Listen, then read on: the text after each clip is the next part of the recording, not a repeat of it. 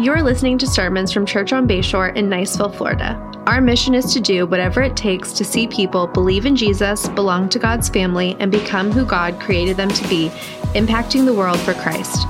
To learn more about our church and to find additional resources, including ways to connect, serve, and give, visit churchonbayshore.org.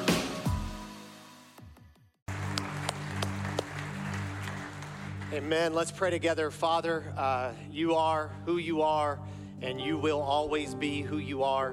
And we pray in this moment that we have together right now, that your name would be lifted high. We do pray that for Rocky Bayou Baptist Church and our other churches in this community, and we pray that specifically for us. God, that you would be the one who's exalted, and God, that we would be grasped by that truth and truths related to it, and it would have an impact on us as we leave this place this morning. And I pray these things in Jesus' name, amen.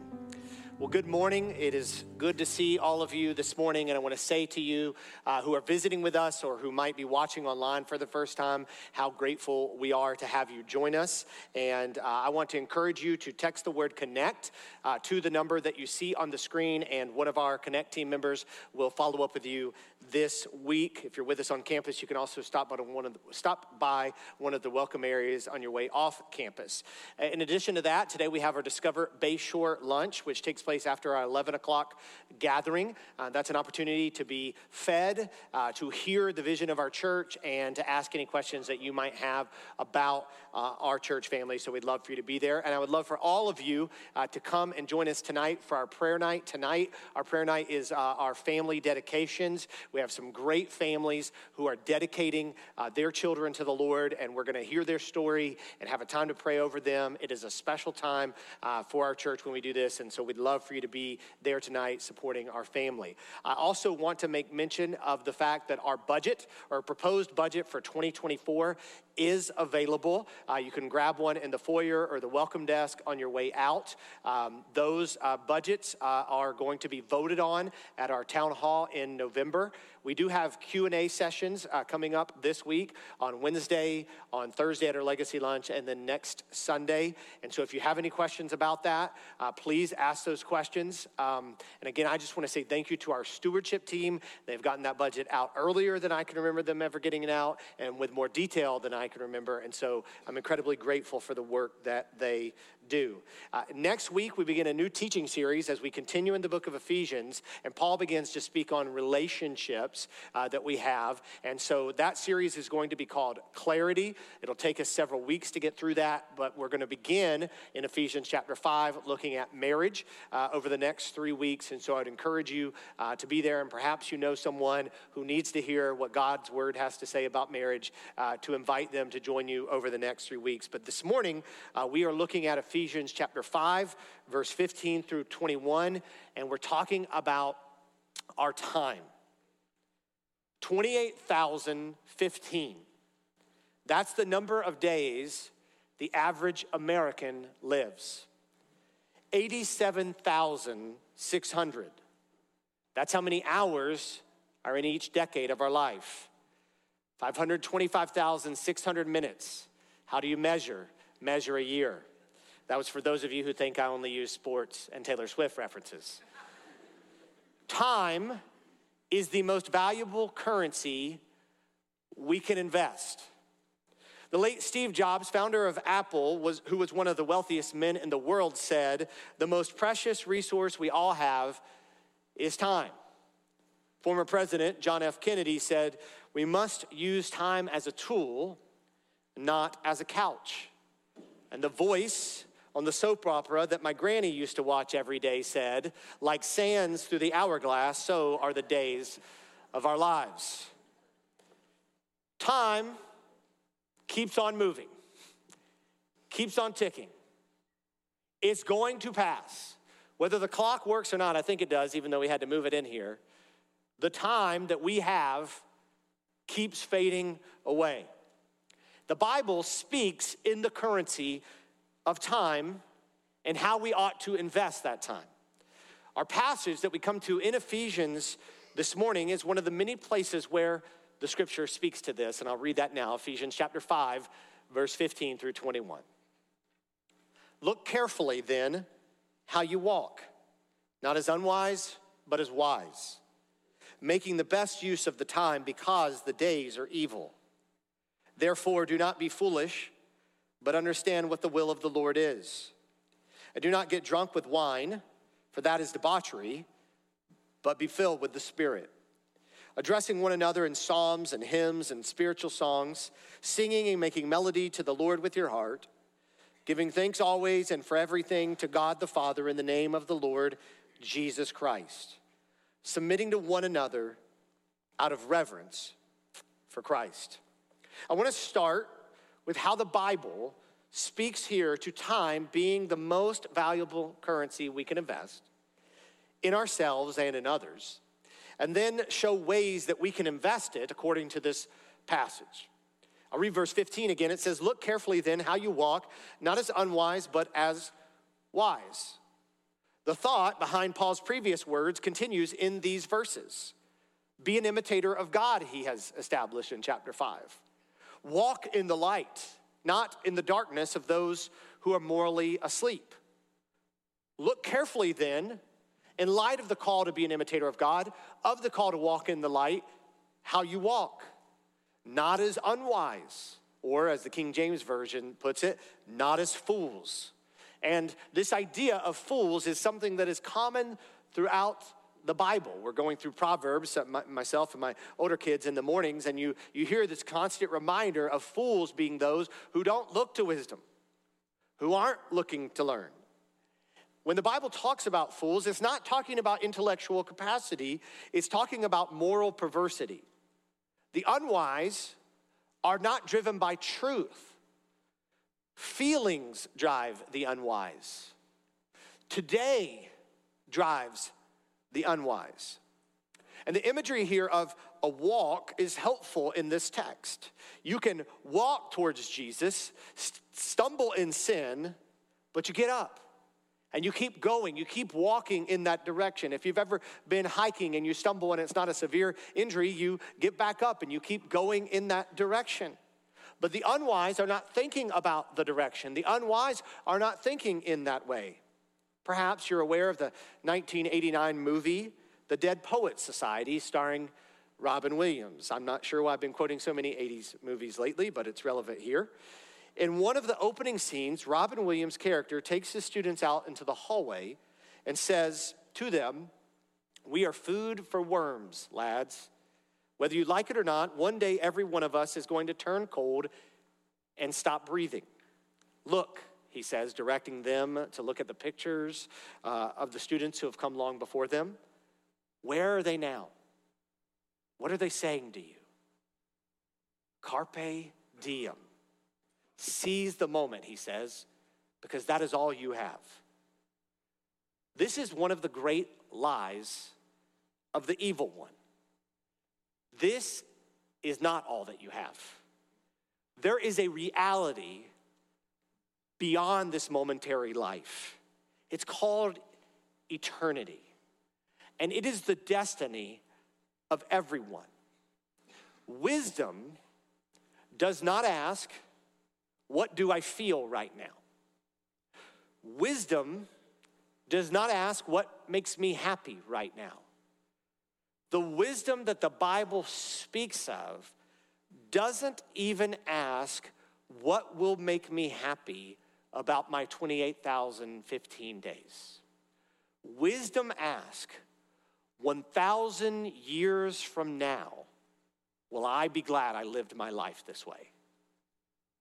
1,000 years from now, will I be glad that I live my life this way? And we must realize then that we have to look carefully how we walk, not as unwise, but as wise. And as Paul says in verse 16, making the best use of the time because the days are evil. That phrase, making the best use of the time, could be translated redeeming the time. It means as this clock keeps moving, as time keeps moving, I want to redeem that time. Because these days are evil. Our world has different values, different agendas, different priorities, different desires. The tempo and rhythms of this world are not in line with God's purposes. And if the rhythms of your life and my life are set by the world, we're going to waste our life. Time is not on our side.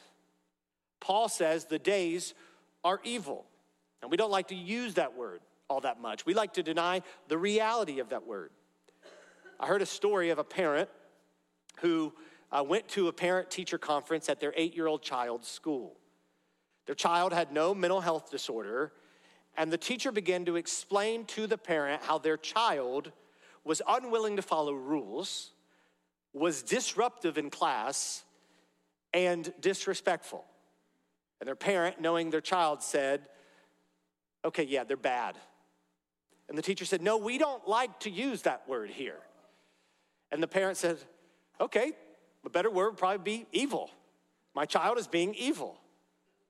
Now, again, realizing that there are legitimate mental health challenges that are often not diagnosed, we must also realize that we, in our society, keep trending more and more to everything being explained with such a diagnosis. And we are denying the reality of bad, sin, and evil. And unless there is a proper diagnosis, there is no possibility of cure. So symptomatically, we're trying to deal with the fact that everything is messed up and we don't want to acknowledge our sinful nature. That is a factor, even when other issues are at play often. And we can see this played out in our society. Politics, we see it played out. In the celebrities we watch, we can see it played out. And now in most people's lives, we see it played out because of the internet. Evie Williams, who is the co-founder of Twitter, said, I thought once everybody could speak freely and exchange information and ideas that the world is automatically going to be a better place. I was wrong about that. We have to see that the days that unfold before us are evil, and we must redeem the time, walking carefully, not as unwise, but as wise. So let's look at how this text tells us to invest our time. There are 4 intentional investments of our time in the things of God. Intentional investments of your time in the things of God. The first, to being turn from foolishness. Turn to the wisdom of the Lord. Turn from foolishness, turn to the wisdom of the Lord. Look at verse 17. Therefore, do not be foolish, but understand what the will of the Lord is. Therefore, or on account of this, don't walk as unwise, but as wise. Redeem time for the days of evil. Therefore, do not be foolish, but understand what the will of the Lord is. There is a contrast here between foolishness and understanding what the will of the Lord is. This is the key to what the Bible teaches. The Bible teaches us that godly wisdom is different from worldly wisdom. Wisdom, according to the Bible, comes from God. This wisdom, you see, is not merely knowledge. It's not the possession of facts. It's not SAT and ACT scores. It's not postgraduate qualifications. It's not even street smarts. It is possible to have all of that and to not be wise. This wisdom is wisdom that comes from the one who knows all. We gain this wisdom by turning away from foolishness, by turning away from living for our feelings, by turning away from living for the moment. Our problem is not a lack of information. Our problem is our trusting in our feelings and our living for the moment. And we are called to turn away from that life and understand what the will of the Lord is. which can be gained from his word, 2 Timothy chapter 3, verse 15 and 16, which can be gained from his people, Proverbs 13, verse 20, which can be gained by his spirit, Romans 8:14, and which God is constantly trying to teach us through circumstances, or the vehicle of circumstances, through his word and through his people and through his spirit. Turn from foolishness and turn to the wisdom of the Lord. Secondly, be sober and spirit-filled. Be sober and spirit-filled. Verse 18, and do not get drunk with wine, for that is debauchery, but be filled with the Spirit. Paul says, do not get drunk. Okay, it is not a sin to have a drink. It might be to a Baptist or Pentecostal from the South, but it isn't in God's word. Look, I don't want to spend a ton of time on this, but because some of you grew up in homes and churches where they did really weird things to the Bible, they'd go to where Jesus turns water into wine and they'd be like, it's grape juice. No, it's not. Have you been drinking? Ephesians would then be saying, don't get drunk on grape juice. I think my odds of drowning from drinking grape juice exceed my odds of getting drunk from drinking it. So you can have a drink if your conscience allows it, if you're over 21 in this country, students, and you don't cause others to stumble. But don't get drunk. It's debauchery, which, is probably not a word that you're familiar with. You don't walk around saying, that's debauchery, see? So let me explain what debauchery means. It basically means foolishness. It means putting yourself in a place where feelings and today rule over wisdom. And if you get drunk, you are inclined to do what you feel and do what matters right now instead of what is wise. And so don't get drunk with wine. But I would say that covers other substances as well. I've literally had someone say to me before, well, it doesn't say anything about beer. What kind of weird alcoholic Phariseeism is that? You know it means being controlled by a substance. And so this would include prescription medications that you're using in a healthy way. Self-medicating with drugs, alcohol, even marijuana, no matter what state you live in. The Bible tells us that wine is a gift. It can make the heart merry. Paul tells Timothy, a young minister who's struggling with anxiety, drink some wine. But the Bible also warns us about the dangers of wine and strong drinks. And what Paul's trying to say here is he's saying, don't you live your life in a way where what's driving you and influencing you is something besides the Spirit of God. Let the Spirit of God be what's driving you, not your intoxication on some substance, or I would even say something you're living for. Understand what the will of the Lord is. And if you want to be under the control of something, be under the control of the Holy Spirit. Now, there are a lot of things about the Azusa Street revival that I don't personally agree with. But I read a quote by one of the leaders that said this: the solution to the problems of the church today is to solve the individual Christian's problems. And the solution to these problems is a person, the Holy Spirit. He is the antidote for every error, the power for every weakness, the victory for every defeat, and the answer for every need. And he is available to every believer, for he lives in his heart and life. The answer and the power have already been given us in the power of the Holy Spirit. Now, I think that group began to add some really strange mannerisms to the person of the Holy Spirit. But this statement is true. The answer and the power have already been given us in the power of the Holy Spirit. Some of you have been in churches where you've essentially been told that if we all get together and someone brings a banner and maybe somebody runs around and we make enough noise, we'll wake up the Holy Spirit and he will help us. Here's the truth. The Holy Spirit is awake. The Holy Spirit is available. He lives in the heart and the life of the believer. He's already been poured out. We don't have to welcome him here. He goes wherever he wants. And the Holy Spirit it's told to us here, the language here is be filled with the Holy Spirit. This is the imagery in the Greek of sailing. Let's say the wind's blowing, and let's say there's a boat out on a lake. The boat doesn't have any energy or movement or momentum unless it puts the sails up. And once the sail is up, the sail gets filled. Then the boat gets moved and compelled and propelled along with great force and power. That's the language here. Be filled with the Holy Spirit. Yield to the Holy Spirit and the work that God wants to do through you. So be sober and spirit-filled in these days.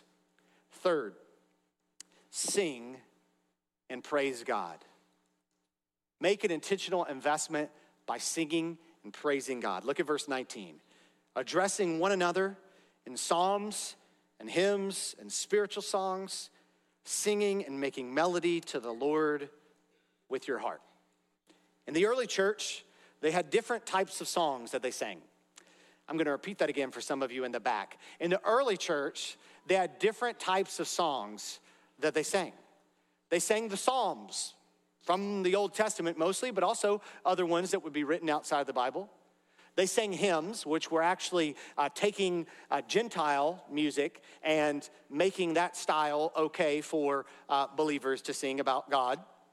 So the hymns originate pagan, just reminding you of that as well. And then they sang spiritual songs, which are usually simpler songs that were to be more emotional and repetitive. Today we have different types of songs and reasons for them. We have hymns, which are usually pretty wordy, whether they're modern or they're older, and they really teach us as we sing them. We have choruses, which are simple, that repeat deep, simple truths, as illustrated in the book of Revelation and what we'll be singing for all of eternity. And then we have psalms, which are more emotional songs that connect with us on, a more personal level. The desire here is to connect with God and connect with others about God in worship. And I just want to say, I'm incredibly thankful for Pastor Justin and how he leads us in this. And we sing songs that are about the truths of Scripture and in different ways to connect different people. But I think we spend too much time debating music preference, and it causes us to miss something important. It says here, to one another and to the Lord. Peter O'Brien says that Paul is describing the same activity, but from two different perspectives, one to God and one to another. So we're to sing to the Lord. And there's a modifier that says with your heart, which I'm thankful for, because if God were judging me based on how my mouth sounds, it would not be good. But he's not, thank you, those of you who sit around me. He's judging my heart. And the idea here is that we're coming together and we're singing together about who God is. And we're encouraging one another by our singing together. C.S. Lewis, when he writes about church music, he says that coming to sing about God should not be about what I like, but about what saves the souls of men. Now, he's not saying that we do songs just to attract people that don't love Jesus. He's saying we sing in a way that stirs our hearts and affection for God. Corporate worship isn't coming and sitting in a chair like you're a judge on American Idol or The Voice or America's Got Talent or whatever and saying whether or not you like the songs and the performance or not. That's not worship. In fact, we must realize we are worship leaders if we are sitting in the chairs. Charles Spurgeon said this. So in other words, there is only one choir. No offense to our choir this morning. There's only one group of singers. We're all together. We may be led from the front, encouraged from the front, but we are not responding to that except to respond in our own hearts and say, I'm committing to this, along with each other. Addressing one another means that this is not a spectator sport. And it's also why we should be in small groups, connected with one another. We have to be close enough to each other to hear each other's heart songs. You can't hear the song someone is singing in their heart until you are close to them. And this mentality here isn't just about Sunday mornings, it should permeate our life. Look at verse 20. Giving thanks always and for everything to God the Father in the name of our Lord Jesus Christ. We live lives of worship, and we live lives of gratitude for who God is. Paul is not in some fantasy world where everything is easy and healthy and happy when he writes this. He's writing this from prison. He is not telling us to do anything that the Lord has not given him grace to do. It doesn't say dance around the coffin. It doesn't say you can't cry if you have cancer. It doesn't say there's no place for anger. But it does say give thanks always and for everything.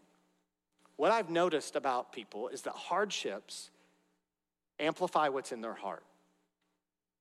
And if they're bitter towards God for not having the life that they want, it'll usually make them more bitter towards God. But if they have a deep appreciation for Jesus and his love, that hardship will make them appreciate him even more. You see, the only thing that is worse than a hard season is a hard season without a father who cares. And we know that is not us as believers, because God sent Jesus to suffer for us, for what is in store. And so we can be thankful for our salvation. We can be thankful for the breath that is in our lungs.